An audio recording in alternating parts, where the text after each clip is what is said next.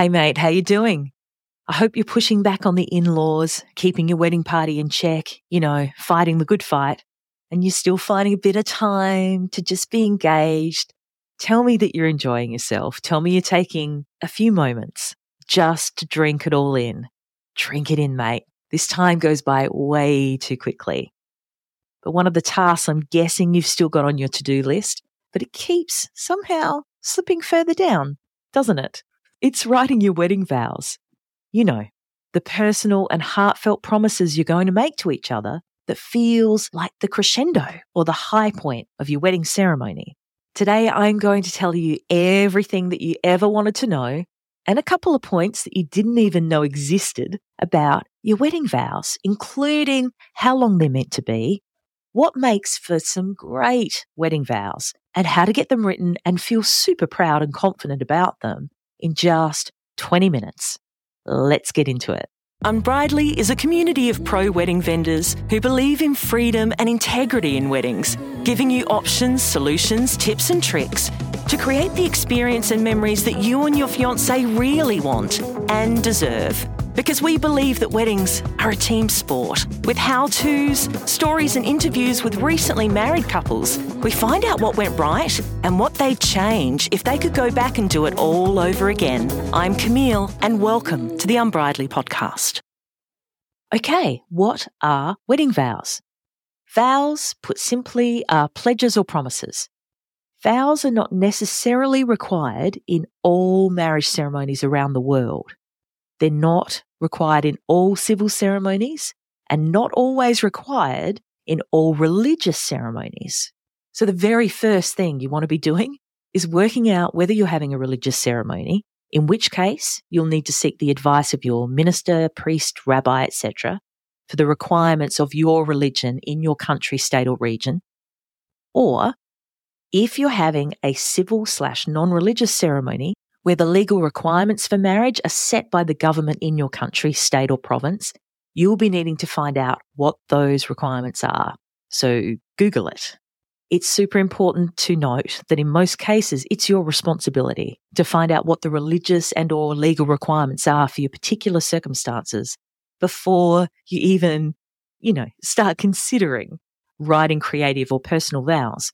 Because there are some situations where personal vows, the ones you get to write yourself, they don't have a place in a marriage ceremony. That said, if you were to write some beautiful, creative, unique personal vows and they weren't allowed in your ceremony for some particular reason, having a card where you can put all those words, all those beautiful feelings and thoughts, or a letter that you can have given to your fiancé on the morning of your wedding can have a very similar effect.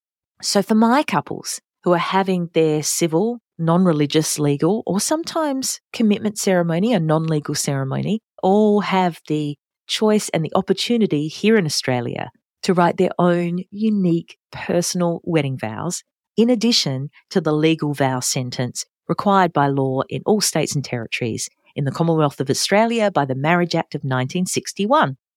Phew, the nice stuff, the beautiful promises, the wonderful words of affirmation you want to hear. The term vows loosely translates as promises. And in the case of marriage, we're talking about the promises you're going to make to your future spouse about the life you want to live together, about what you appreciate about each other. More often than not, they'd be read or repeated after the celebrant for everyone attending your wedding ceremony to hear. But as with everything, times and expectations, traditions and customs shift, change, and they evolve with each generation. And what was a "you have to" of my grandmother's generation is now seen as old-fashioned and not at all applicable or even desirable to today's 20-something-year-old. Modern civil wedding vows can be whatever the hell you want them to be. But what I find is that if you only have promises as your vows, so for example, I promise to care for you and support you, I promise to comfort and protect you, I promise to listen to you and encourage you, it starts to sound like a shopping list. It's pretty one-dimensional and predictable too. In my opinion, Your creative wedding vows have the opportunity, if you let them, to be the most incredible experience for the both of you. It's the chance to feel truly seen, appreciated, and adored for everything that you are. It can become not only one of the highlights of your wedding ceremony, but a cornerstone of your relationship too. And I think that's what really freaks people out. That moment is perceived as something so huge and momentous, and it's so important. Plus, you're saying them in front of everyone, right? Once again, the big bad E, expectation, is coming into play here. And it might be from movies. It might be from your friends, other friends that you might have seen get married. It might have come from your parents, your grandparents, or comparisonitis. You know, that condition of comparing everything you're doing in and for your wedding to what other people have done.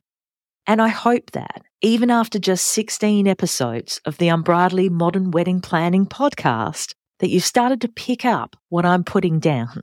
I believe that sort of pressure on you, your fiancé, and that tiny moment in time, and the vows themselves even, it's not going to serve you in the slightest. So let's just ditch that as an excuse or as a stressor right now. Also, if you're truly freaking out about saying your vows, there's no need to make your wedding day the first time you say them to each other.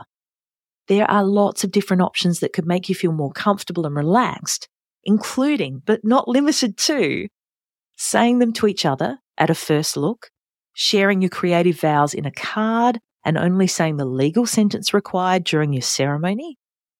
One of my all-time favourites is putting them in a letter that's read in silence in the presence of your guests during the ceremony. Or you could read them out to each other a few days before your wedding so you can take a bit of the anxiety out of the reading and of hearing them for the first time on the day. Maybe this is a topic for another episode.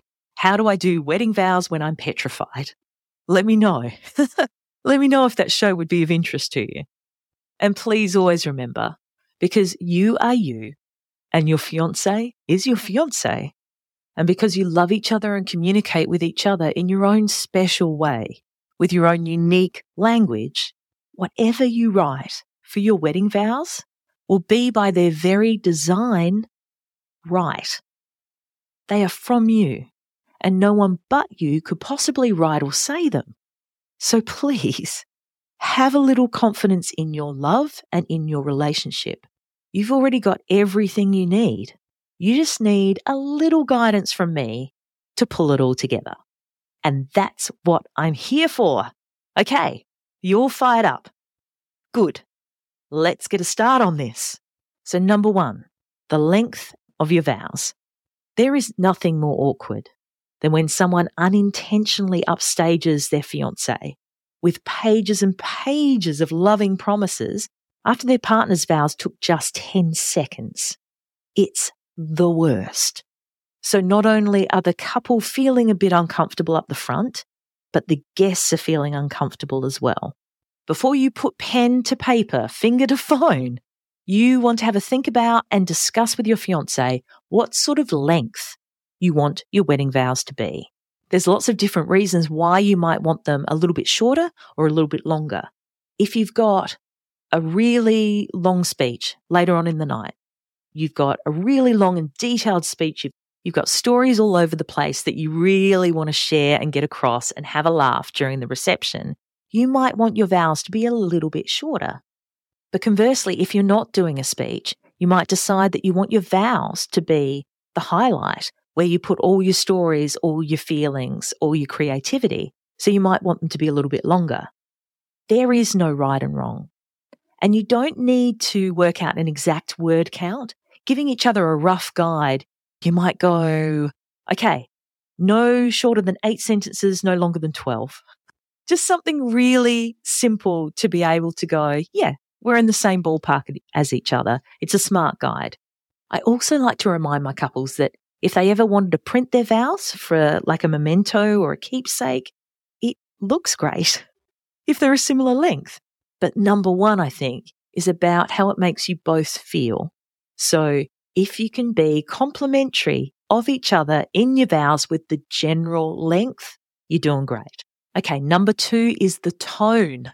I was trying to think of another way to describe it. The tone of your vows. It's a vibe. You still haven't written your vows yet, have you? Let me help. In around 20 minutes or so, you can easily write personalised wedding vows unlike anything you've heard before that will make your fiancé feel like the most loved, understood and appreciated person on the planet. The How to Write Wedding Vows That Don't Suck instant download 17-page PDF ebook walks you through a step-by-step format for your vows, how to find the right words and phrases to describe your feelings and your fiancé, how to write that crucial first draft and create your final wedding vows masterpiece. So if you don't know how or even where to start, if you've been Googling your little heart out, or if you've been calling them wedding vows, AEIOU, this ebook is for you. Included in there are also some bonus secrets for getting the most out of your wedding ceremony. So make sure you download your copy right now and get Write Your Wedding Vows crossed off your to-do list today. The link is in the show notes. There is no wrong tone, but I can tell you for certain that when one partner writes romantic and super gushy poetry and the other is to the point, sarcastic and blunt, it doesn't feel great witnessing them exchange their vows, and each partner doesn't feel awesome either. It's that reflection of each other's tone that is completely missed there, and so it doesn't feel like they connect. What I find more common is that one partner can express themselves more easily and freely than the other. And so agreeing to a couple of loose parameters can really help you keep, as I said, at least in the same ballpark. So if you're having a black tie wedding, okay, and you've got 150 odd conservative guests who are, literally dressed up to the nines, and you're in a super fancy location, you might want to skip that sexy story about the adventure you both had in Bali. Yes? So if you're wanting to include some humour, decide to what degree might be appropriate. You just want to consider your Nana Katie's dodgy heart. And you also want to make each other feel respected in that moment. It might be a laugh a minute. And if both of you are in agreement, fucking go for it. But you both have to be in agreement. Otherwise, it can really fall flat. Number 3 is stories. Remember when, a flashback, or I'll never forget. You two have got history. Draw on it. The laughs, the misunderstandings, the misadventures, the quirks, the triumphs. What dead set legends or dorks you are. Share a little part of what it's like to be in your relationship. Don't be afraid to bring a little bit of levity into your vows. Number 4, what do you love about them? And this is not just what they do for you. We want to really let them know what are their best qualities, what makes them so incredibly special and lovable. Number 5, what do you want to promise them? How do you want your marriage to go day by day? How do you want to support them? And what about the future? Do you have plans or dreams? Tell your fiancé what you're excited about and what lights you up, because absolutely the best is yet to come. Number 6, get yourself a first draft and go back to the length and tone guidelines that you've set for yourself and see if you're still fitting within them. You might need to renegotiate the length and tone guidelines, and your vows and your fiancé's vows might just need to be different. And that's completely okay too. You've done your best to get to this point. You're two different people. If they're super different, then maybe that's just the way it has to roll. Number 7, you want to do your proper draft and sit on them for a while. I'd really recommend that you see what they look like in a week or 2. Sometimes my couples want to go back and make little changes, and other times they nail it on the very first go.